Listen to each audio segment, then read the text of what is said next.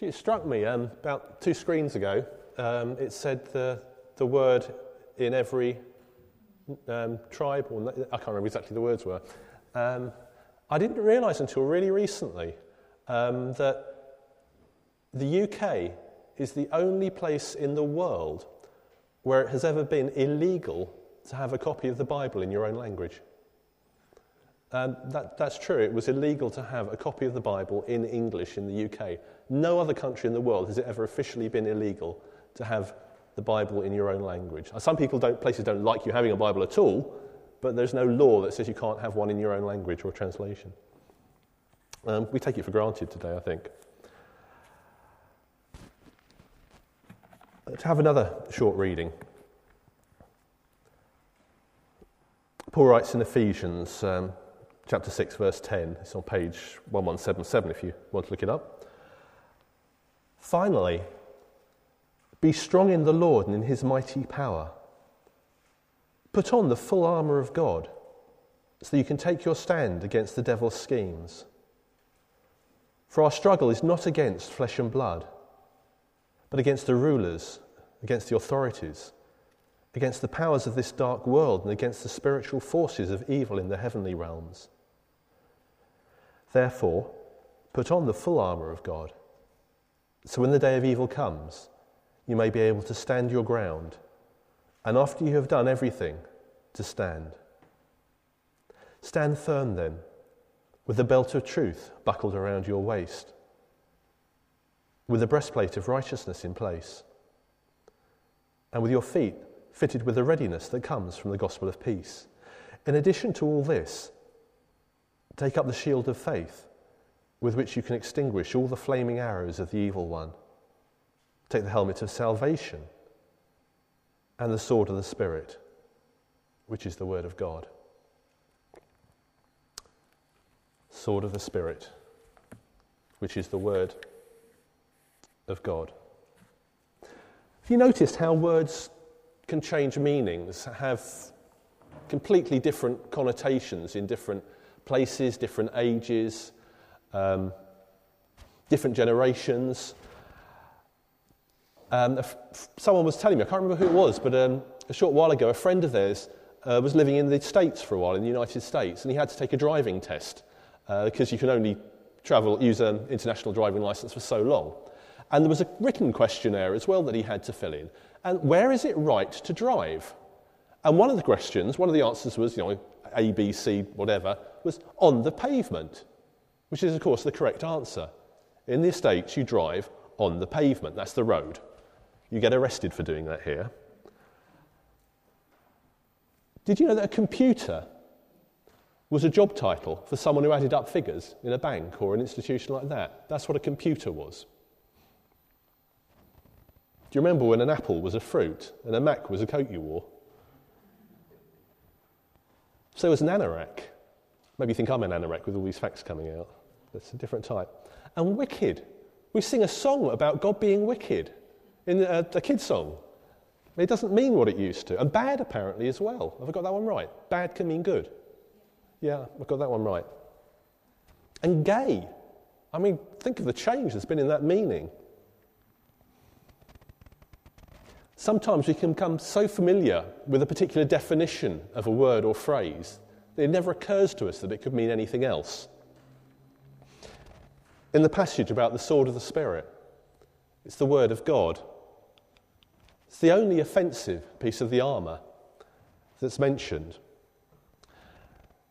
And I think we become so tuned to the fact that the word of God means the Bible, it means the scriptures, that we just assume that's what it means without thinking what else it might mean.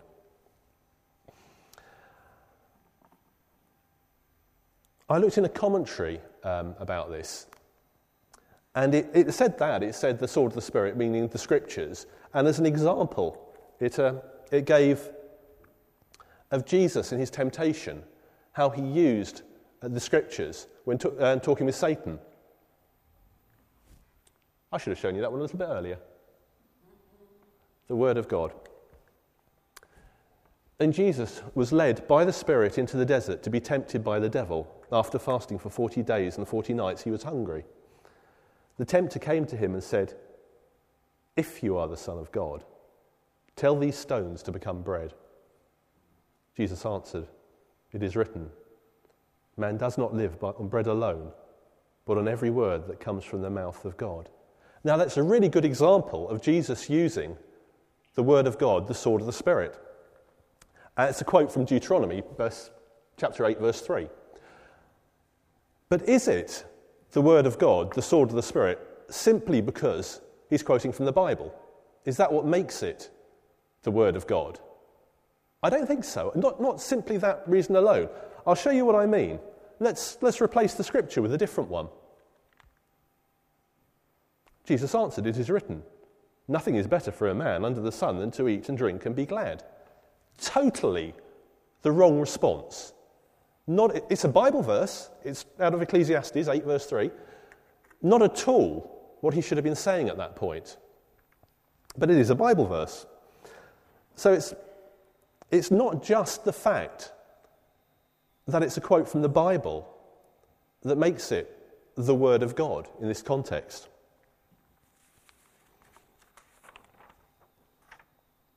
How does the Bible use the phrase, the Word of God? Well, it does use it to mean the Scriptures. In that one from Matthew, Jesus is clearly talking about the Scriptures, what it says in the Scriptures about honouring your father and mother, and he talks to the Pharisees and says, thus you nullify the Word of God for the sake of your tradition.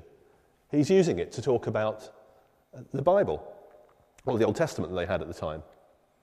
So it does mean the Scriptures, but it means other things as well. And look at these verses.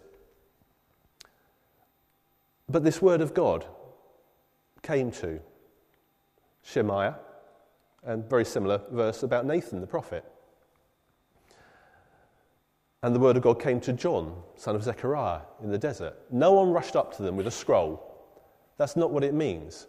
It means God spoke to them. God actually came and spoke to them. Like prophecy, God was using them as prophetically to say what he was saying in any given situation. And it can mean that as well.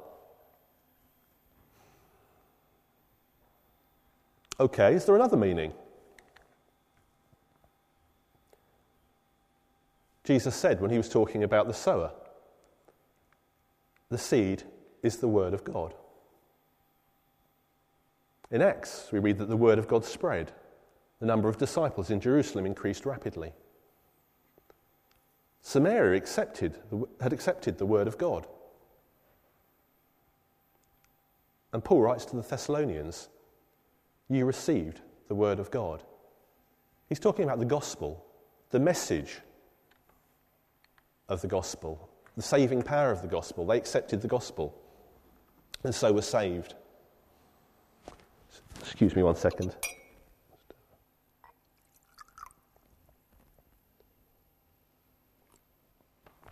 Sorry about that. There's one more thing that I can think of that it's used of in the Bible. In Revelation, I saw heaven standing open, and there before me was a white horse, whose rider is called Faithful and True, and his name is the Word of God. And okay, the next one from John 1 doesn't actually use the term the Word of God, but in the beginning was the Word, and the Word was with God, and the Word was God. So the phrase is also used of Jesus, of God himself. All of those things are the Word of God.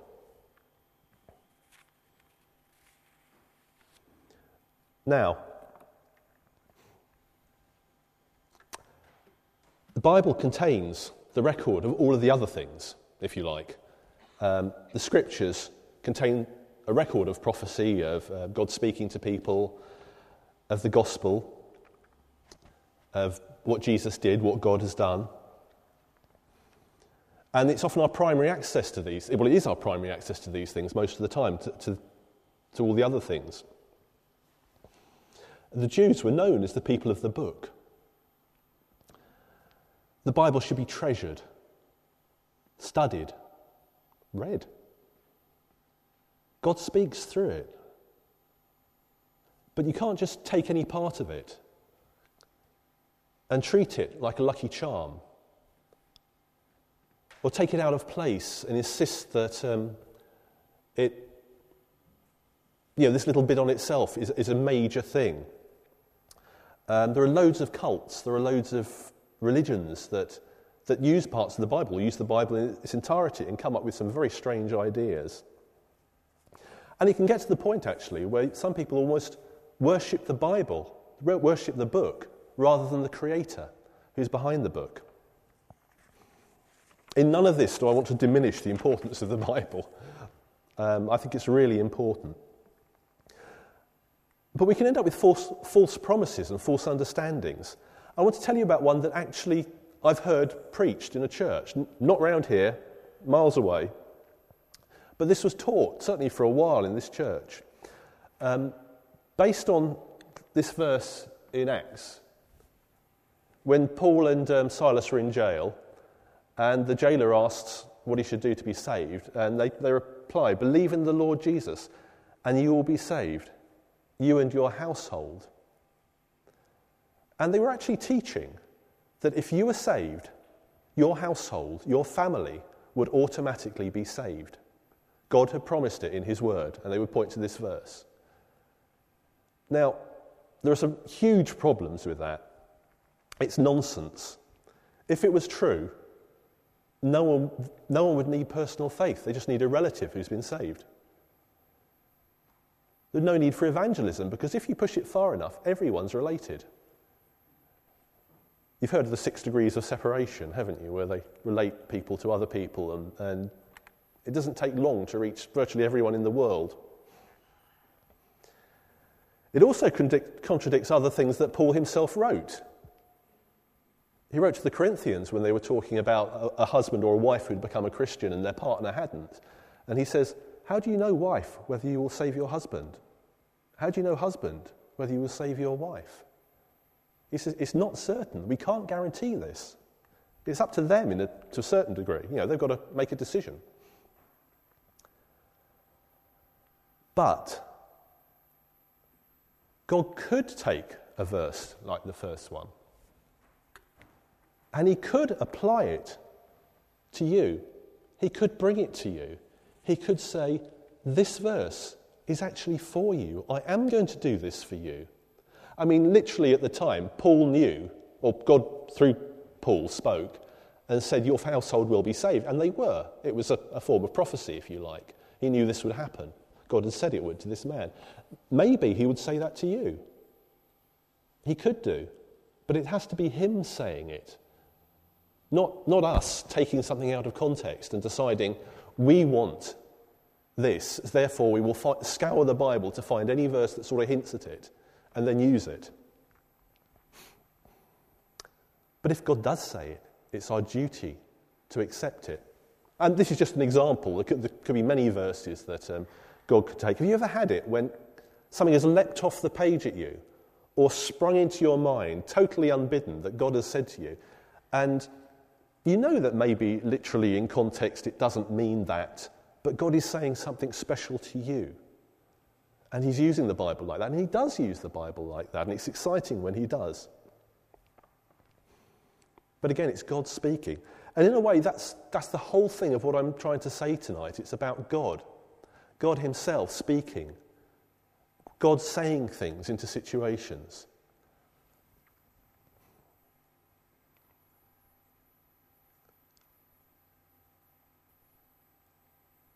So how can God give us these personal promises? If we don't read the Bible, how can he bring it to mind? If we don't know it, how can he show us things?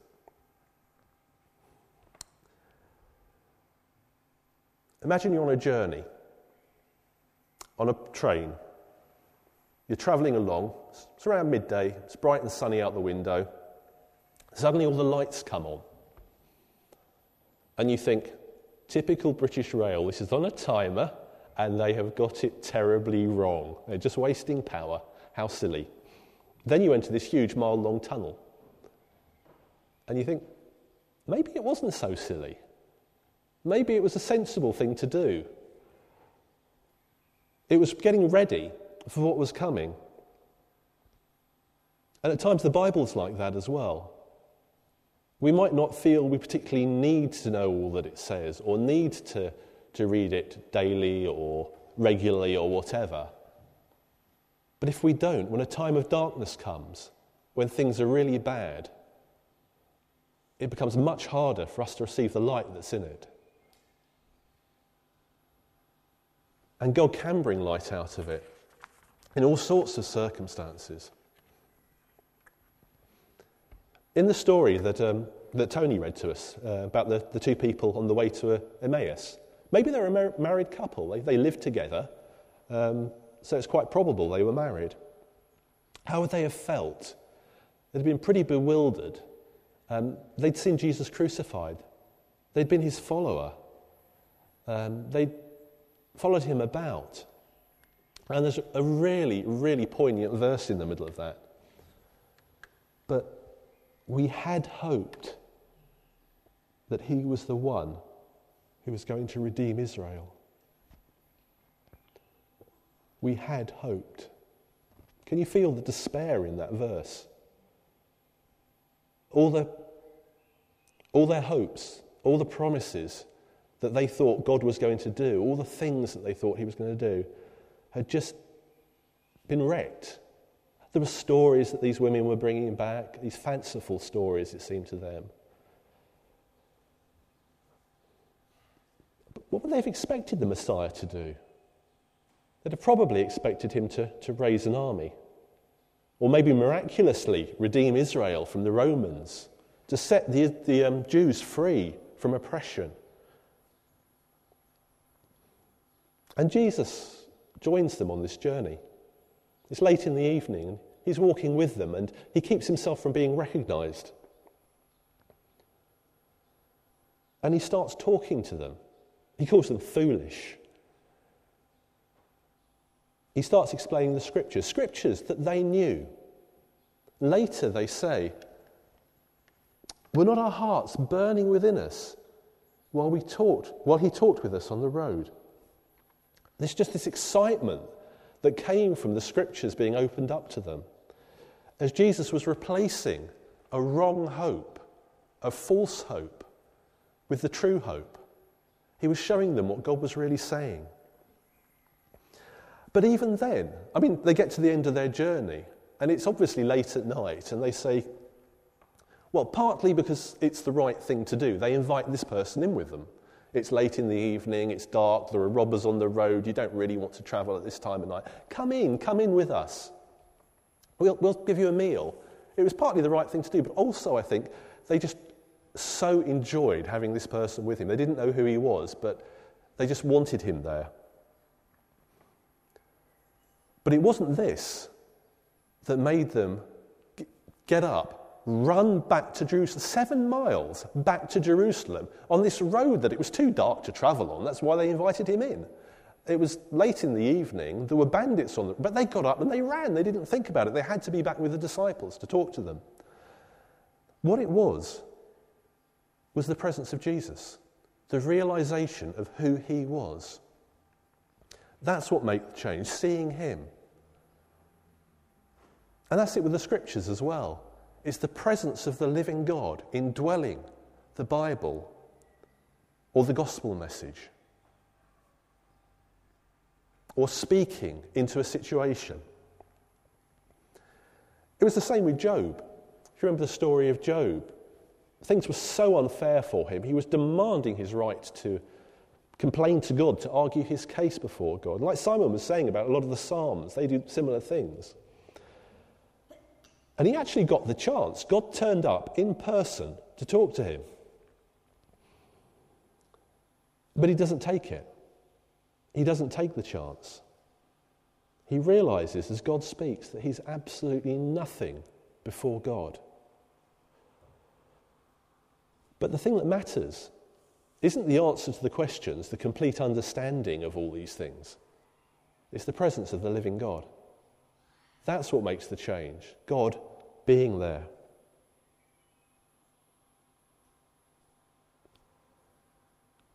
Do you have hoped?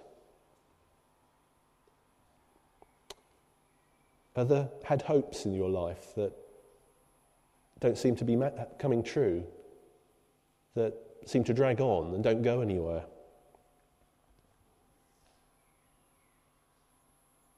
Are there things that you thought maybe were promises, or maybe you'd understood that God would do, and they just haven't seemed to happen?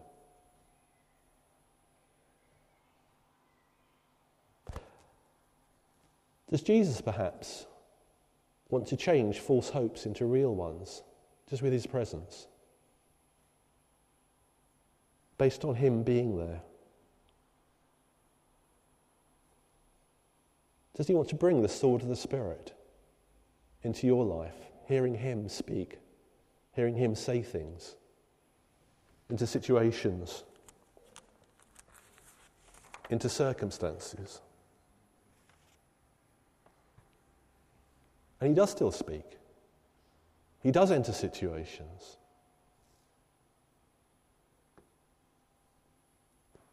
But how do we get to know him? How do we get to recognize him? Jesus said, "My sheep recognize my voice.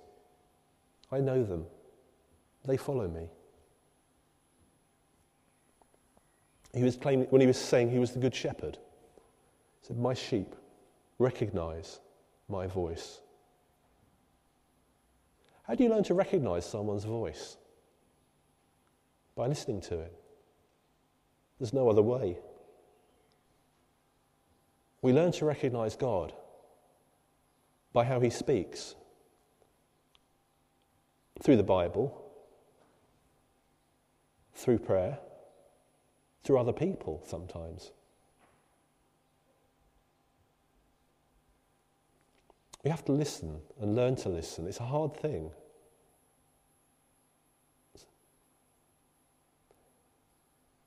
In Revelation, at the end of the Bible, there's a battle being fought for this world towards the end of the book. A huge army is preparing to fight against God.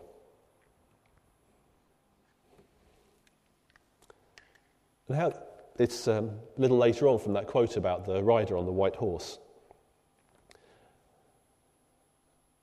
You're expecting this huge climax. If it was a Hollywood movie, there would be a battle scene like the one at the end of Lord of the Rings that goes on for sort of 10 minutes with tens of thousands of people.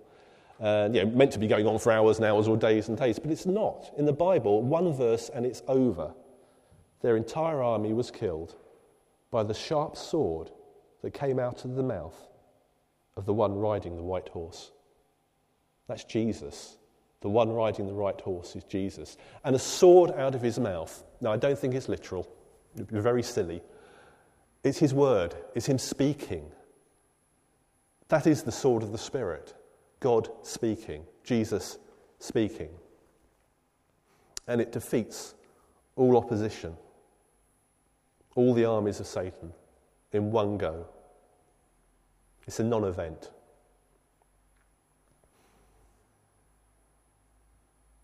Just as God spoke in Genesis at the beginning of the Bible, and his word brought light out of darkness. In Revelation, at the end of the Bible, Jesus speaks and destroys the armies of darkness. This is the sword of the Spirit. This is the word of God. God inhabiting his gospel. God inhabiting his scriptures.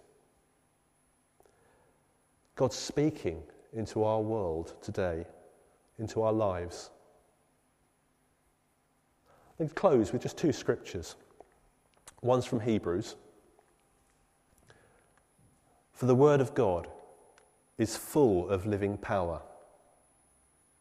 It's sharper than the sharpest knife, cutting deep into our innermost thoughts and desires. The other one, in the Old Testament, Jeremiah. Does not my word burn like fire, asked the Lord? Is it not like a mighty hammer that smashes the rock to pieces? The word of the Lord is powerful. The word of the Lord is mighty. The word of the Lord is active. the word of the Lord speaks. Let's pray.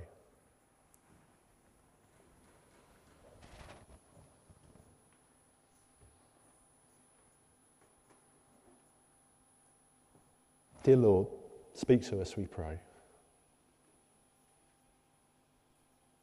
Speak into our lives.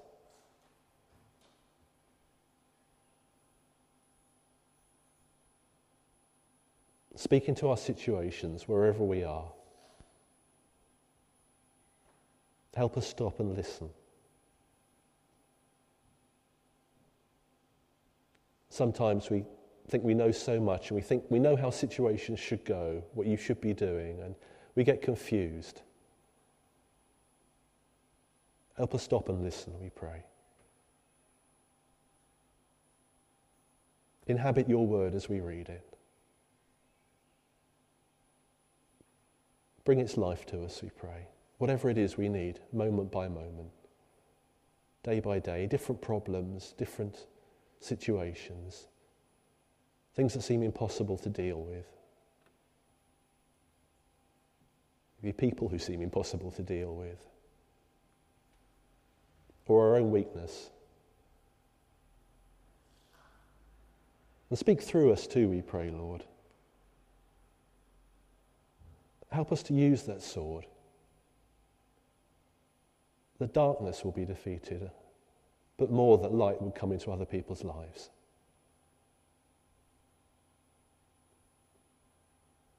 Change our lives, we pray.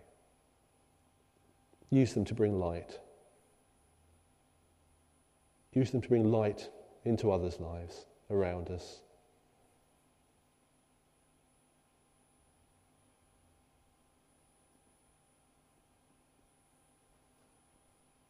Amen.